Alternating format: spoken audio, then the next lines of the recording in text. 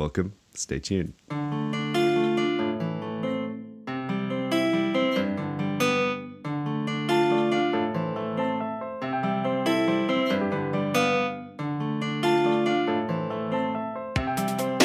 All right, let's try that again.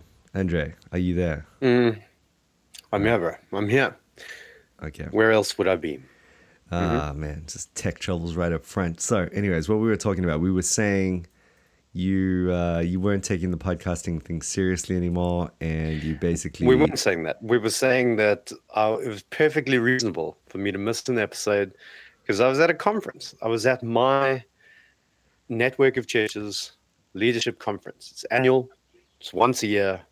I go to it. I go with I all think the that's other fine. I have elders. no problem with conferences, but are you one of those guys that just don't cancel doctor's appointments? I don't make doctor's appointments. That's a I don't terrible trust answer. doctors. It's a terrible I answer. just you need to come up with a better example because I don't cancel appointments that I don't make. All right. Do you ever cancel appointments that you make? Yeah, all the time. All right. So I rest my case. Typically, when someone doesn't cancel an appointment, it means they feel very, very half-heartedly about that thing. No, I suppose I should have told you in advance that I wasn't going to be there. But Yeah, I just thought because you'd roll with it. other people's lives are involved.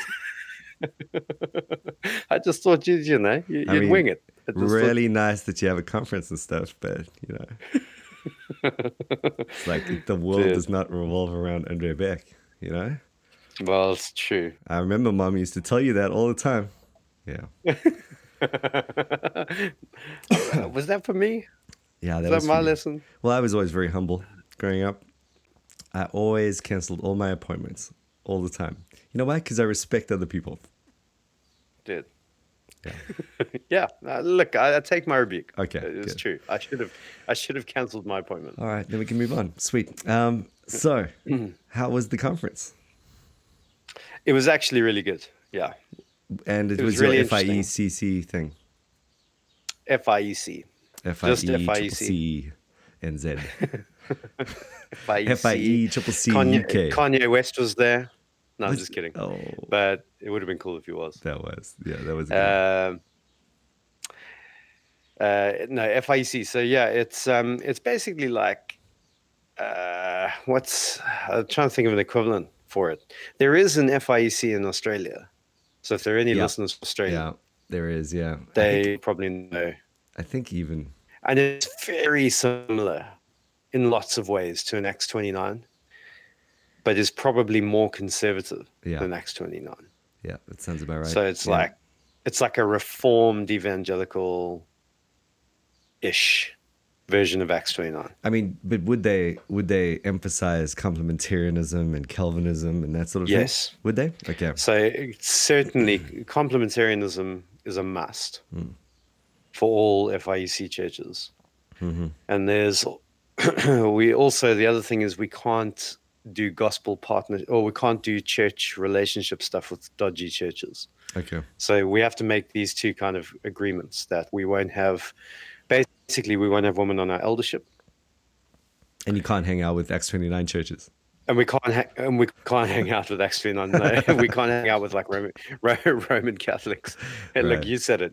I didn't say it. Yeah, Actually, totally. we've got very good links with X29. Well, that's what happens when you're part of a dead and dying denomination. I mean, they start getting triple degree separation issues, and then the other thing that happens is they start focusing inwardly and forget the church planting element. Yeah, no, it's not FIC. Actually, it's like loads of churches planted every year with the FIEC. I think there's like 33 new churches in the FIEC. Just Yeah, the this whole last year. because I'm almost sure there's something happening with them in New Zealand as well. If I That wouldn't be from UK side. That would be from Australia side, right? probably. Yeah, that makes sense. And they're not really connected. They're just No. Australians saw what the FIEC was doing So, here I've and got went an back and idea. did their own thing. What I want to And do, also imaginatively called it the FIEC. Yep, go on. what I wanted to do, I had this like penny drop the other day. Usually Okay. people are uniting around Baptist ecclesiology, or they're uniting around, like, I don't know what, evangelical, centrality, or in Acts 29's case, church planting, from a reformed-ish standpoint. All of those things, I mean, really, if you're going to, I think it makes sense to unite around a confession.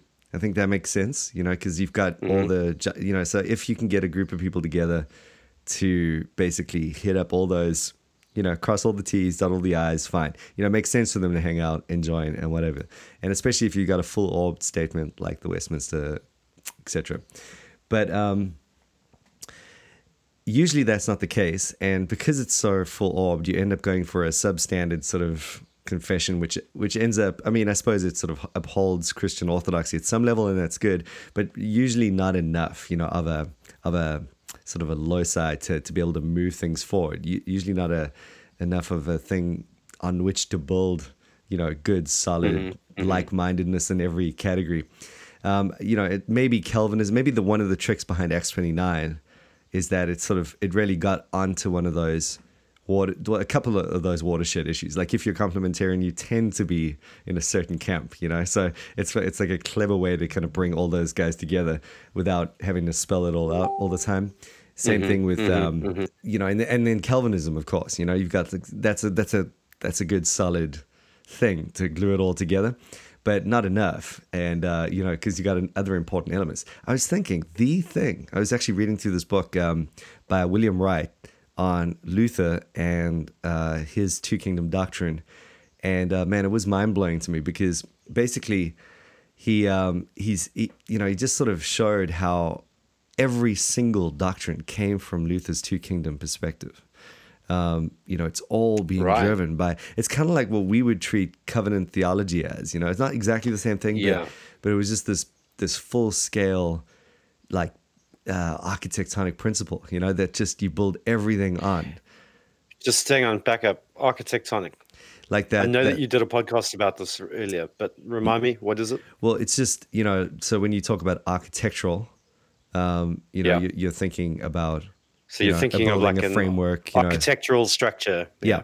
Okay. So we're just doing the metaphysical version of that with architectonic. It's just a system of knowledge, really, and the principle upon which makes me think of tectonic plates with architects on them. Well, they often speak of like covenant the tectonic plates of covenant theology are shifting, and that sort of thing. And I think it's a good metaphor because it's exactly what it is. It provides that substructural level, to rope everything together. But with Lutheranism, you don't have the covenant theology thing, and typically I've always thought of law gospel as their major deal or justification. Well, that's definitely what Jordan Cooper would say. Right. We're actually getting him on. He's going to be on in a few weeks or 2 weeks, 3 weeks. Did I tell you? Cool. Yeah. Cool. So he's signed up for that. Just as a matter of interest, whose slot is he coming in on? Am I getting ditched for this? Yes, is he coming? Yeah. So Can I join as well? So feel free to be at another conference that day. Can I join in as well? Can it be a three-way conversation? Well, how about you just come to your office and wait on the microphone, and I'll let you know maybe. Guys, everyone listening, this is going to go on for weeks. It's going to be weeks of this. So weeks. Basically, what'll happen is you'll just ask me where I am, and I'll say, "Oh, sorry, I'm podcasting with Jordan Cooper that day." Oh, yeah. That's how it's, and then I'll be like, "What? What?" I'll be like, "What? I thought you could freestyle. Whatever." Well, I will be freestyling. Dude. When I freestyle, I lose confidence. This is one of the things I want to ask him, though. I really do. Because, one way or another, here's my whole plan. Okay. Because you think about the two kingdom thing, it does. It's just, as he was talking through it, it really does it drives justification the way that Luther, I mean, definitely it's connected to the covenant theology justification thing. Van Drunen spells that out clearly enough. Mission, mandate, I mean, dude, it's crazy. Ecclesiology, cultural engagement, politics, eschatology. It's amazing. And so we should start what should we say? Fraternity of Reformed two kingdom being one word.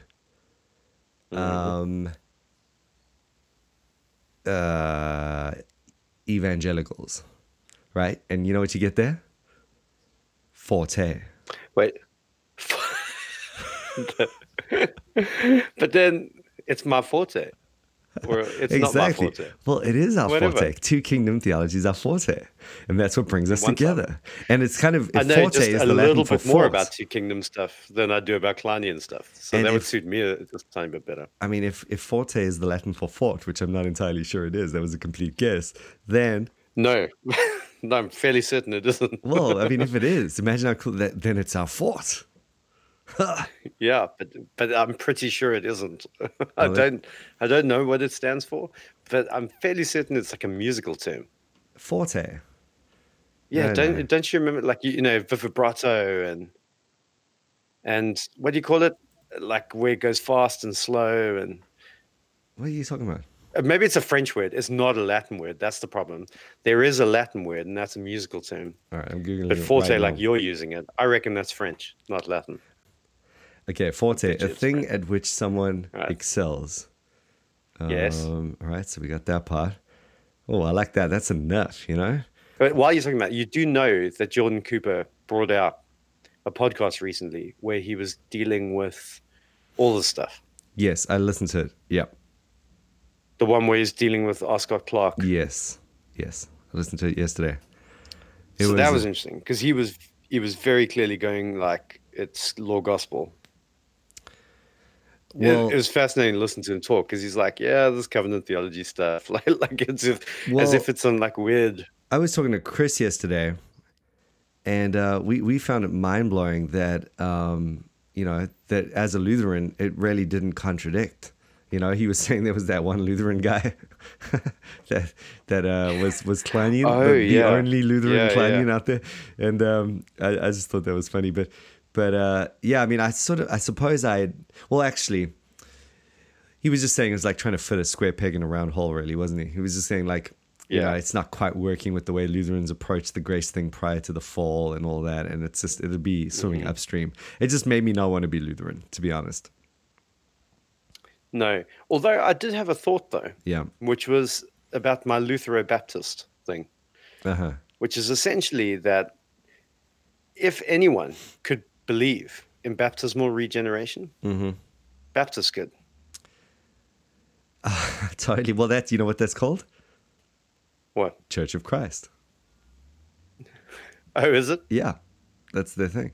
I was just thinking that, like, the thing that makes baptismal regeneration awkward is that they're doing it to infants, not to professing Christians. I know. Like that's everyone. Like, I feel like everybody knows that's what makes it awkward. You know. Yeah. Like there is a sense in which common sense will always tell you some people are going to fall away from their baptism, and in some ways Lutheran language, you know, I've got no problem with the language some of the time.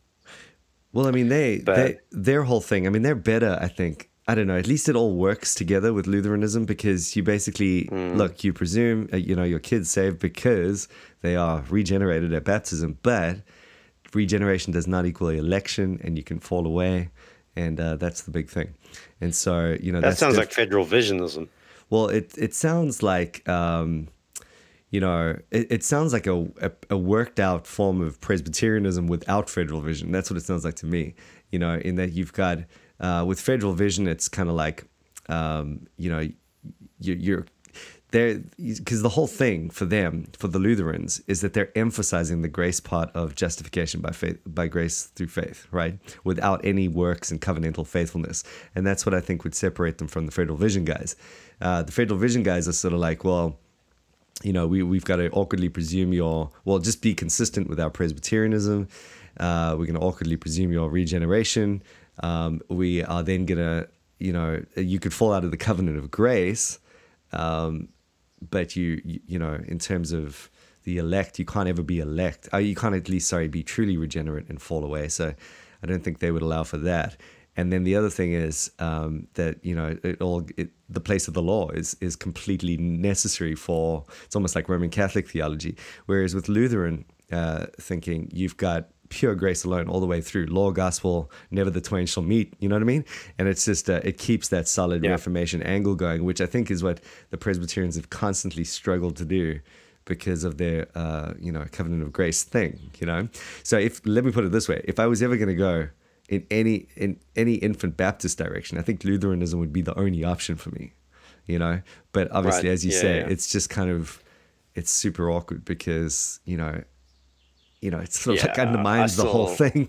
You know what I mean? Like, just as a Baptist, you're looking at it like, what the heck? Because in one sense, it's crazy. The other thing that I was thinking when I was listening to him talk about the Luthero-Baptist thing was that actually the law-gospel distinction works really well with 1689 federalism. Oh, totally. Although, did you hear, it was interesting that he was very emphatic of all points that there's definitely a difference between the Abrahamic covenant and the Mosaic. I thought that was funny. So like, I did pick that up. Yeah. Yeah. I mean, and he's like, the Abrahamic is obviously a like gospel. No one denies that. I mean, come on. Yeah. Like you could not possibly, I mean, you do read have that passage and come to any other conclusion. Oh boy. So funny. So, I mean, so if you just had to tweak, but this is an obvious flaw with 1689 federalism. This is what needs to be fixed. I think so. Yeah. So, but I think it will be. I think I have hope. I think it's in the infant phase, so to speak. They've just recovered it. Everyone's excited. I love the way it leans. It leans in the right direction. It sort of embraces the best of law gospel Lutheranism, in my opinion. It allows for a full scale Kleinianism. You can really just drive on there. You can go Klein 2.0 if you want to. And like for whatever debate there exists on the various exegetical outworkings, and we essentially are even together with the Lutherans in thinking about that centrality of the covenant of grace happening in the new covenant. That's a great emphasis as well. You don't want to emphasize the ratification of the covenant of grace in any other place than the cross ultimately. So in terms of where it leans, it's all great. I love it. I'm more excited than ever before to be confessional Reformed Baptist, but it's just a matter of working out, tweaking those things, and seeing the whole thing mature. But even there's a allowance for differences, and so even if you don't exactly line up, who cares? It's still going to be far less of a deviance to or a variety of views than you would have in your typical Westminster scenario anyway. Yeah, one time. Yeah. The thing that I still have a lot of, like, there's a couple of areas where I think I differ from like old school, strict and particular Baptist thing. Obviously, the one thing is the Sabbath. We've spoken about that. Yeah. Although I do find myself kind of having a growing appreciation for the significance of the Lord's Day. Right. But I'm still not sure I'm willing to kind of equate the two, Yeah. The other thing that I really struggle with is kind of the kind of closed membership and thing. So at the conference, Mark Dever was one of the kind of keynote speakers. And he's just going full Baptist. So he was just like, look, that's what the Bible teaches. It's very clear this is what the Bible teaches, about the whole baptism thing. Yep. And he was talking about how he's obviously like good friends with Ligon Duncan, who's a Presbyterian. And John Piper was sitting there in the middle as well. And they had the kind of discussion about how Dever wouldn't have Ligon Duncan as a member of his church. Right. But would have him there to preach. And Piper was like, that's insane. How could you do that? Yeah. And then Ligon Duncan was like, well, actually, John, if I were going to be a Baptist, I'd be Mark's kind of Baptist. So, right. Like, he's siding with Mark Dever, saying that he completely understands that he wouldn't be able to be a member of the church, but could be able to preach. For me, that makes no sense at all. So explain this to me. Like, it makes no sense that you wouldn't have someone as a member, but you would have them as a preacher. Dude. Well, I don't know. It makes perfect sense to me.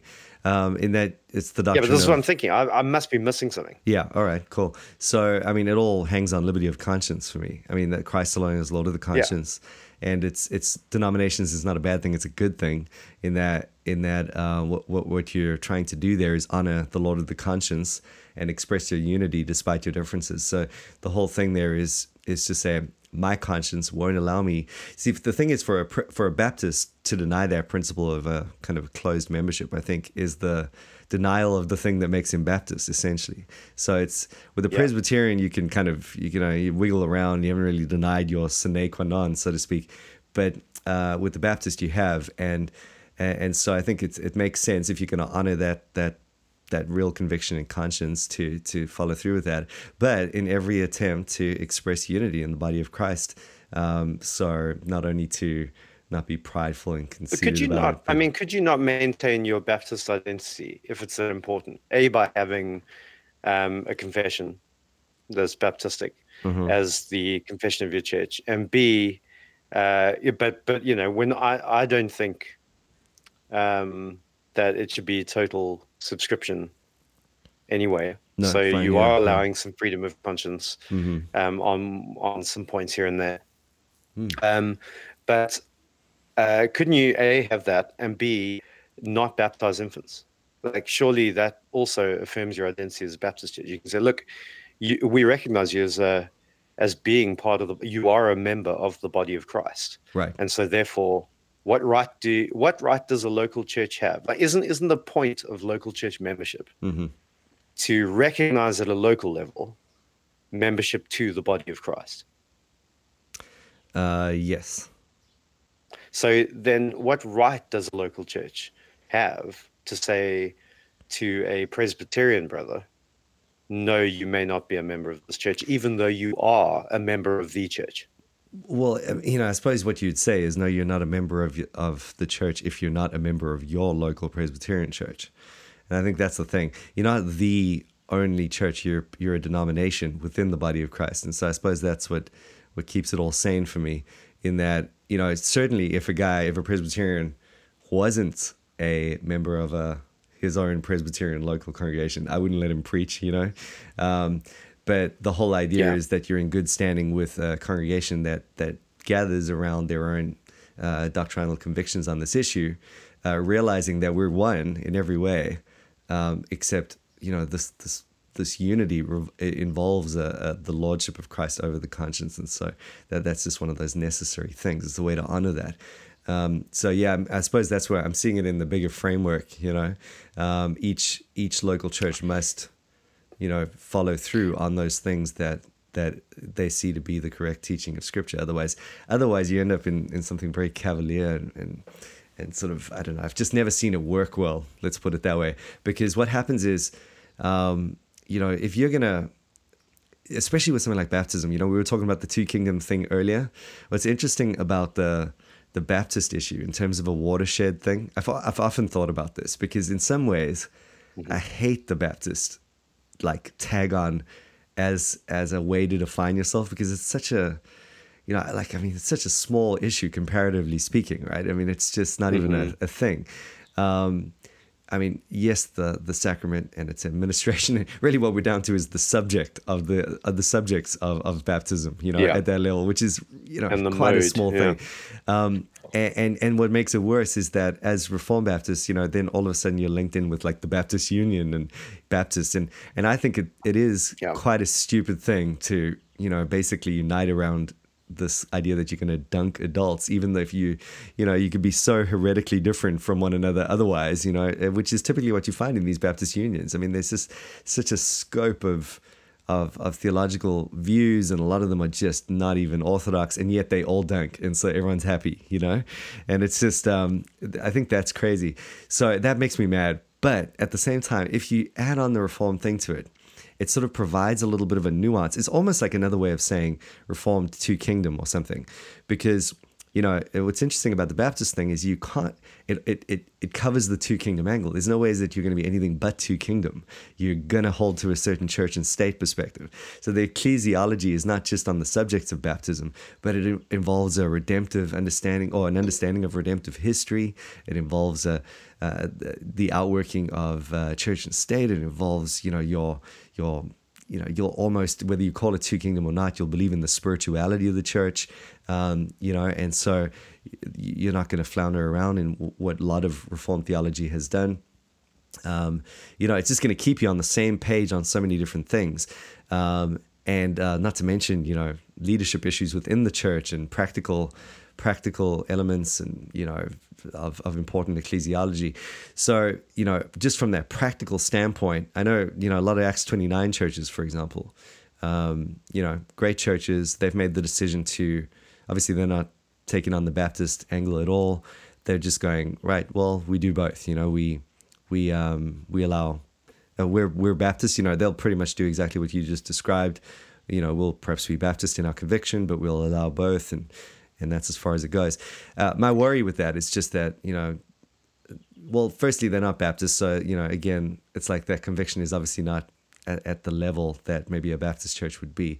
But then the other thing is that, just if you're roping all of that in, even to the eldership level, I mean, these are deep points of unity that if you don't have, not just on the subjects of baptism thing, but on the whole framework of theology, if you don't have that in the eldership, that's going to lead trouble. If you don't have that in the membership, I think, I've just seen how that has been so, so huge in our membership.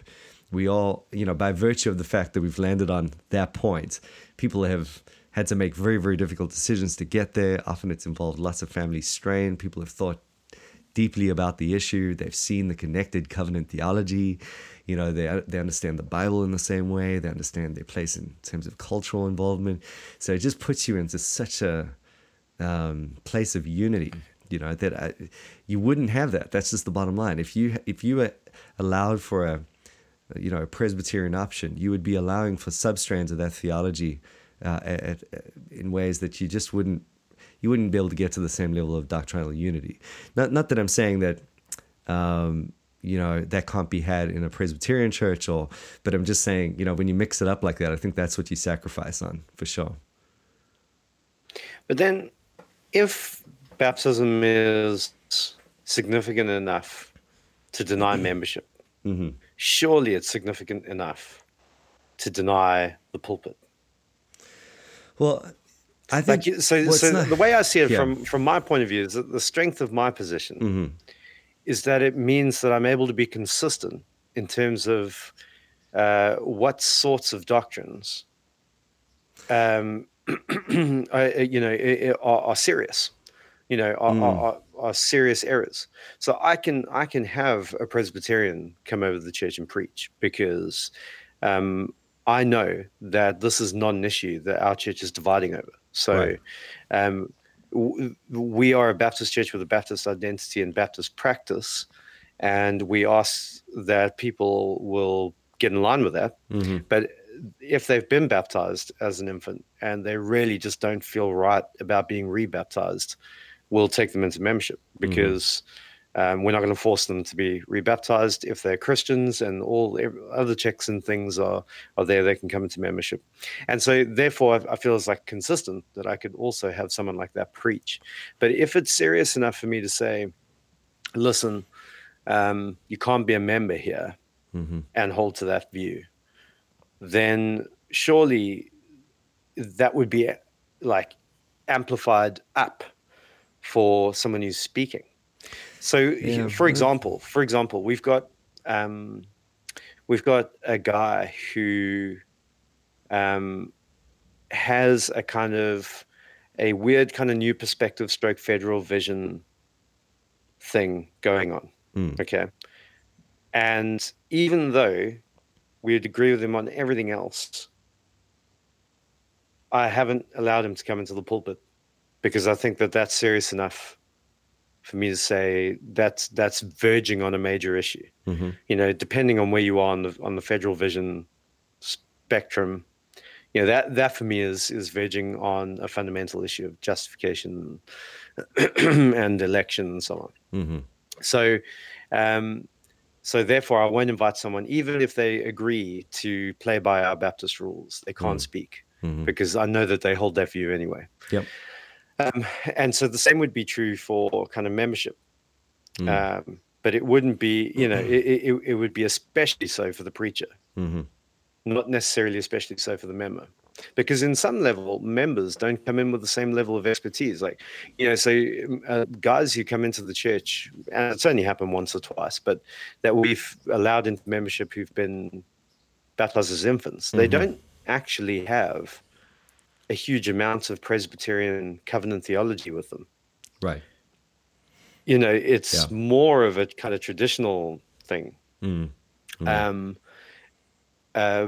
But everything else is so clearly in place in terms of their faith and their conviction, their salvation, that we didn't feel like it was an issue that we needed to flag up particularly. Well, that's funny because that's exactly, I know what you mean, but I think that's what drives me to want to push it, because if they've just been baptized for a traditional reason or whatever, then, I feel like, honestly, to come under my pastoral oversight, like, there should be more to baptism than that, and this is what it is, and it's this glorious, but now they have a chance to do that. So now they can come, be part of the church, sit under the preaching, be involved in all the membership things, and be encouraged to do that. Whereas before, you just send them packing. Just what I've said often about this, and maybe there's an important point of context too, is that if there was no good Presbyterian church, around. Like close by or just in reasonable distance, I think I would sort of, I have to reconsider all of this. And I know like I think Nick has done that. And I know like just 2 hours down the road, they've had to do that as Reformed Baptists and they would be full on confessional, but I think they've made some sort of associate membership possible or something like that. And so, it totally, I mean, that makes sense. And really you're just more moving along the John Bunyan route there. Although I know what Jim Renihan would say to you. He'd go, brother, okay, what would he say? You are not a Baptist. And neither was John Bunyan. So, but with that in place, he'd be like, oh, I'm just thinking like, we just down the road, and we got a really good Presbyterian Reformed awesome church, so, and then we got the Reformed church, so you can go to them as well. They're all preaching the gospel, so it's, there is no reason for us to have to compromise this right now, and you can't have your cake and eat it too. We are a Baptist church, so you do need to play ball here. And so I suppose that's led me to take a slightly harder line on this. But for sure. But you know what I mean? Like, how could you do that if you were the only gospel preaching church or something like that in the town? And a lot of, unfortunately, a lot of people are in that situation where I think you've got to at least find some sort of plan to allow for that conviction, even within a local church. So it really does come down to wisdom and context at the end of the day. But I've seen too much benefit from the, just even talking about what we were just talking about right now. You mentioned they come into the church, they have an opportunity to sit under the word, perhaps they're baptized as infants for random reasons or whatever. And the hope then is that eventually they will, reconsider that and get baptized, but their members all the same in the meantime. Well, I've just found that, you can do all that anyway. Obviously, at GraceNet, you can come along, you can be a regular attender, you really can involve yourself in every sense, but to be a member, you're coming in on decisions at that point. You're making some pretty big, moments with the church. You're moving along in a much closer way. We need that doctrinal unity in order to stay the course on various theological issues that we don't even know are coming up. And then the other thing is just for those people individually, I know that as much as it sounds like, well, it seems like almost you need the awkwardness of not being a member to be able to force the issue of thinking through the subject. Because often people don't want to have to get baptized again, or they don't want to have to deal with the discomfort of it. And that's fair enough. But when the issue is placed before them, hey, I really want to be part of this church. Why? What's going on here? And they have to dig into it. It almost allows you to pastor them properly by taking you through that subject that otherwise they'd just be happy to sit on forever. So I don't know. That's some of my thoughts there. But again, good men have taken different opinions on this. I think that's well demonstrated by the conference you just went to. And yeah, it is an FIEC thing that it's a definite FIEC. So you can be part of the FIEC and be Peter Baptist or Baptist, doesn't really matter.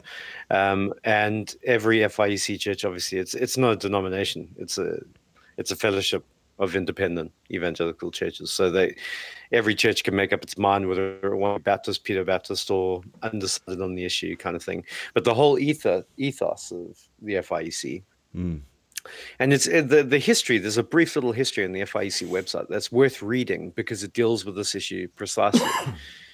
And it's the whole idea of what is that, like you were saying at the beginning, what's that kind of core thing you want everyone to unite around?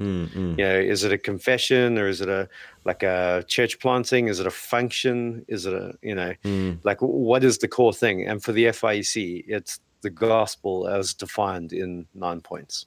Right. So all churches, the whole idea is that it's a kind of gospel-centered unity. It goes back to 1920. That's when the whole thing was started. And so I guess we are carrying that has been a big influence, and it does make sense to me. So I like to think we do have a kind of Baptist, but I've always hated the fact that baptism has been the thing that defines Baptists. When in actual fact, that's not the thing. It's ecclesiology, or it's the two kingdoms thing, or baptism is the peak of the iceberg, of what actually makes Baptists. Yeah, I mean, but on the I'm not thinking in the Reformed world. I'm thinking the kind of Baptists, the everything from Anabaptists onwards, they really have only united on that point. I mean, you get such wacky extreme views, and that's crazy. I mean, I would rather unite with Presbyterians than with some Baptists. Exactly. I've always said that, like a Luthero Baptist or Baptisterian or something like that is probably, it just allows you to make that point because, at the end of the day, the Baptist thing is kind of the last point on there, that just separates you somewhat from the basic tradition. So it really is, it's not a true representation. If, we need to come up with a better word, because the whole thing is like, because you do get Baptist unions out there, to even just call yourself Baptist at that level is just a wrong.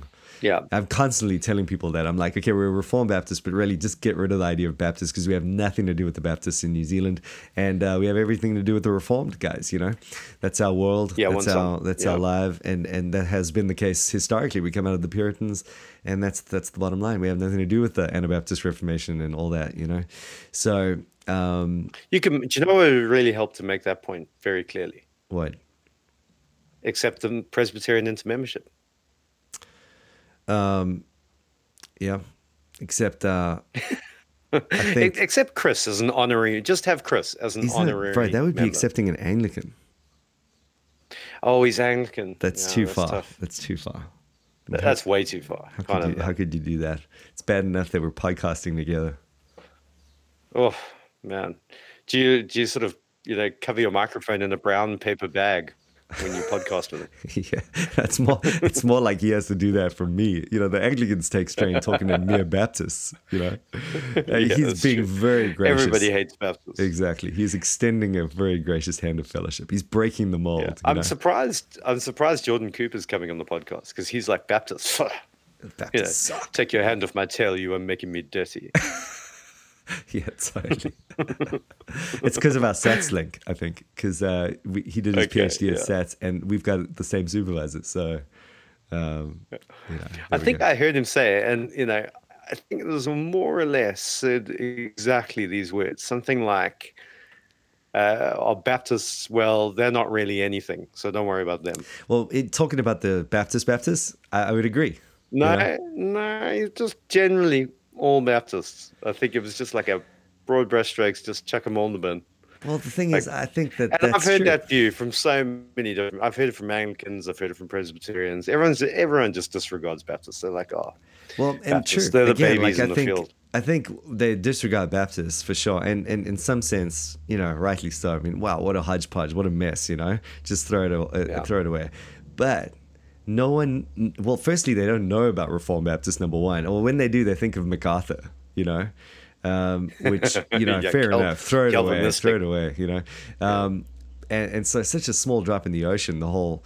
But interestingly, the people that take Baptists seriously, Reformed Baptists now, and this has been awesome to see, are church historians. It's really funny. I don't know if you've noticed, like Paul Helm, for example, he was up in arms, about the whole, Van Drunen. Isn't he a Baptist? Yeah, but like as a church historian, he doesn't play in Baptist world, he's like a well-regarded church historian all across, and he's just like, listen, at the end of the day, you've missed out on a major brand of your own sort of historical trajectory.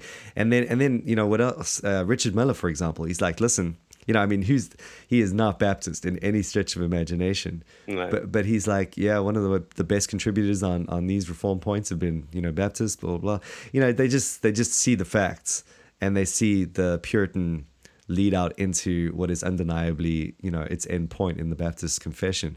And it's a significant strand in the Reformation. So you just, it's like only, it's only those that wouldn't have seen that big chunk of history that wouldn't take it seriously. But unfortunately, that's many people, So I suppose everyone's got their woes. I mean, as Jordan's always saying, Lutheranism, what is that? You know what I mean? Like Lutheran is like a German club, essentially. It's German liberal club. Every Lutheran church I've ever been to has just been like totally ridiculous, And I think from what I've heard, all but those few, I think the synod that he's in, and then the Missouri one, I think they're the only like conservative Lutherans out there. Obviously, I have no idea. Confessional, you know what I mean? Like the rest are just completely messed up. Maybe with a few exceptions. So everyone's got their issues. You don't want to give the wrong impression there. But at the same time, it is true that, and it has been true right from the beginning. When the Puritans went Baptist, they knew that they were siding with what happened at Munster. They weren't siding with it, but they were associating themselves to that. And they knew it from the beginning. We're going to be hated, despised, rejected, kept from seminaries, kept from schools. It's like we're making a significant, like, not life success move. We're not going to be held in any regard, and that's what I think gives it its credence a lot of the time. Because these guys, they came from high and mighty places, but they followed conviction, and I'm always really proud of that. I always think of like John Gill, for example, that you've got this monster intellect, just uncanny. And he's not allowed going to high school or grammar school even, I think, because he's a Baptist, because his parents had Baptist convictions, So you know what he does? He's like, all right, sweet, I'll just go to the bookstore. And then he like learns Greek and Hebrew and Latin reading books at the bookstore. Without buying the books, ridiculous. And then there's this famous story where he's like, so how much is this Greek New Testament? And all the shopkeeper and all his buddies laughed at this little boy who, would ask such an arrogant question, how audacious. And so in jest, he said, listen, if you can read me a page of that Greek New Testament, you can have it. So he read a page. And he had it, and then it became like an idiom in the whole city. That as sure something was really sure, as sure as John Gill was at the bookseller's shop. Oh right, yeah, that's awesome. And then eventually he's the stalwart defender of the Trinity, and everyone wants to give him a doctorate, and he's like, nah, no thanks.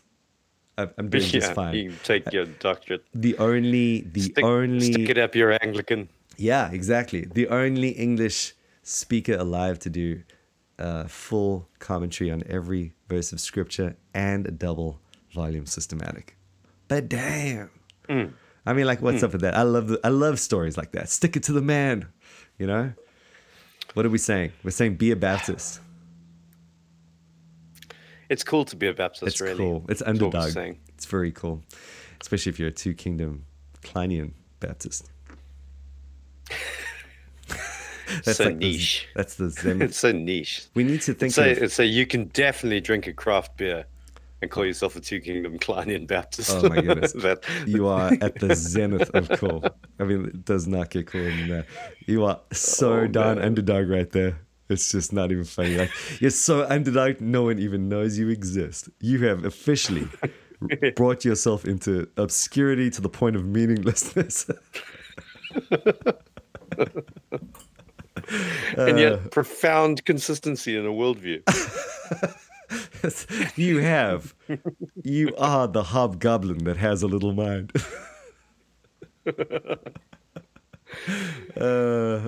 You know that saying, Francis Schaeffer?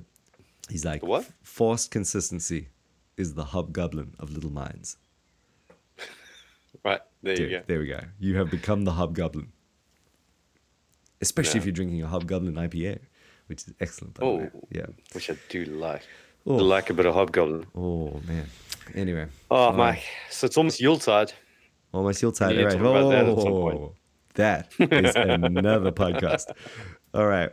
I think we've successfully sorted this issue out. I mean, there surely should be no questions left after we've dealt with this at such an exhaustive level. We have traversed the heights and the depths of the subject. We know that the FIECC UK and Z thing is just stupid and no one should be a part of it. And I'm going to chop it and I'm going to drop it. I will see you on the flip side.